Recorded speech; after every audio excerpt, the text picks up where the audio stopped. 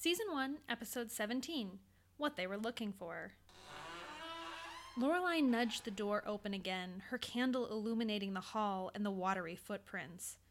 Should we assume whoever left these is responsible for this no-light situation? Conrad grimaced, but nodded. Most likely.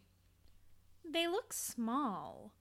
There were no sounds coming from outside the room, and she stepped out into the hall, holding her candle out to see further. Though her light didn't reach its end, it appeared the footsteps trailed the entirety of the hall. Like a child, maybe? It could be a lot of things, he sighed. Many it's. The breathy voice came from back toward the water. In the light of the rocks, Lorelai could see a set of hands gripping the end of the boardwalk, long, thin fingers. Then wet, black hair plastered against a white forehead rose up from the water until two eyes peered back at them.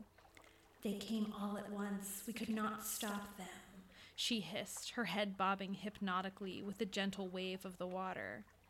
And they scuttled away. What were they?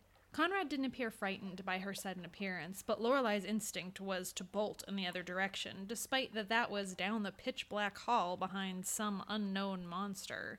Instead, she just inched behind him as the woman spoke. I don't know what you call them. With her mouth hidden below the dock, it was even harder to place her voice as it echoed back off the water and over the rocks. But they do not belong in the seas, and they do not belong here. With a plunk in the black waters, the woman disappeared, as if she'd never been there at all. It seems all of the manor's defenses are down. Conrad looked back to the dark hall. Except us. Should we go get Zaya? Lorelai questioned the back of Conrad's head as he inevitably followed the footprints into the darkness. It might be too late by then.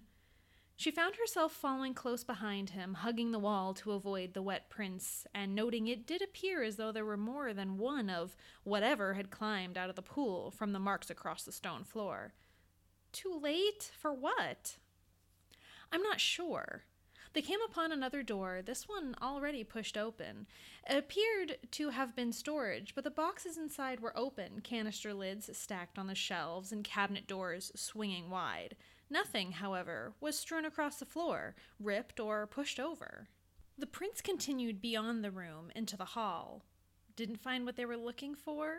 Lorelai whispered and continued to follow Conrad into the dark.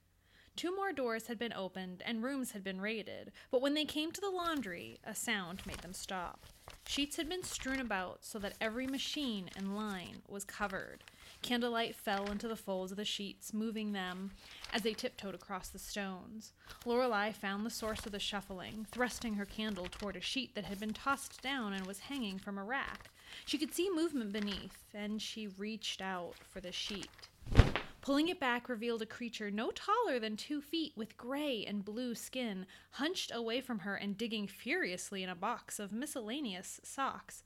It spun toward her once uncovered, abandoning the box and letting out a creaking, wet screech.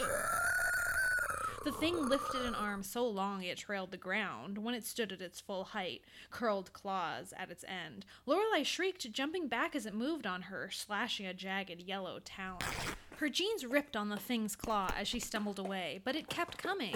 Lorelai pulled back her foot and connected with it, sending the creature across the room until it hit the wall with a splat.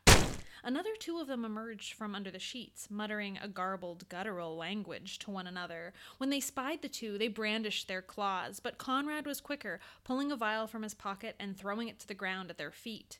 An orange dust filled up the room, obscuring everything, and Lorelai began to choke on it. Conrad's hand was around her arm, pulling her back from where he'd thrown the vial, and she stumbled into one of the washing machines with a reverberating clang, knocking a box of powdered laundry detergent to the floor, the white dust mixing with the orange. The 2 creatures, followed by a third, scurried from the room amongst the clatter. They followed, but the creatures were impossibly fast, already disappeared by the time they skidded out into the hall. In the distance, they heard 3 tiny splashes. What were those? Lorelai asked breathlessly, grabbing the door frame for support, her candle having gone out in the run. Trow? He screwed up his face, turning back to her. Kobold, maybe? I've never seen anything like them around here, though. Oh, hey, your leg. His candlelight revealed that the creature had sliced through her pants and left a long scrape down her shin. Ooh, ugh. She took a step, suddenly feeling the pain pulse across her shin. Conrad dropped to the ground and took her ankle in his hand, throwing her off balance. She dropped her candle and scrambled for the doorway to stay upward. It's not too deep. I have something for this. Oh my gods! At the hall's end stood Conrad's girlfriend. She looked more than a bit disgusted, carrying her own candle that illuminated her face in a fiery glow. Brittany? Conrad looked over his shoulder. What are you doing here? What are you doing? She gestured wildly to him.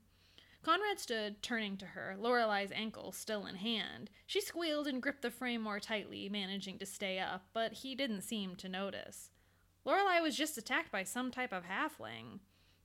She pursed her lips, but couldn't deny the blood. Ill. Conrad glanced back to Lorelai then, realizing, dropped her foot. Can you walk? Lorelai found she could manage down the hall, declining Conrad's offers for assistance. He grumbled at Brittany as he passed her. I told you I was working tonight. Oh, down here in the dark? She sniffed, leaning up against the wall outside his office. Conrad went inside to rummage for a salve, and Lorelai stood beside her awkwardly. She had a candle, after all. The lights went out, Lorelai offered meagerly. Duh. Brittany rolled her eyes, then looked off down the hall toward its dark end and away from Lorelai. She really was quite pretty, even when she turned up her lip and exuded disgust, Lorelai thought, and that certainly counted for something. Today she wore her hair in a thick braid over her shoulder and a dark gray knit sweater, seasonably appropriate, but she didn't appear wet from the storm. There was a buzz in the silence of the hall, and Brittany pulled a phone out of her pocket. She held it close to her face, illuminating her skin with a blue glow in the dark, then scoffed. She banged out a message with her thumb and quickly pocketed the device, mumbling to herself. I'm 23, Father, not 13. Lorelai watched Brittany lean her head back against the wall and close her eyes with a deep sigh, the repulsed look she typically wore gone. Hey, Lorelai pointed at her. Your phone works. Brittany flashed her eyes as if realizing she was there for the first time, but Conrad emerged from his office at that moment. He got down on his knees to apply the salve, but Lorelai was quick to take it from him and insist on doing it herself. As she sat on the ground and slathered on the beige paste, she listened to the uncomfortable silence between them, wanting only to break it. Wow, this really takes the sting out. She had put on her peppiest of voices. Thanks. She didn't even have to glance up at them to know they were glaring at one another. I make it myself. That's great, she faltered. So those little halfling things, kinda crazy, huh? Yeah, Brittany sucked her teeth. It is pretty crazy that a halfling thing would be here. Almost unbelievable. Lorelai scowled at herself. How had she dug this hole deeper? She knew there was little she could say to smooth the moment over, hoping for a distraction, when fate answered her in the sound of a crash from upstairs. Ugh, thank God, she sighed, jumping to her feet. Let's shift all our attention to that, shall we?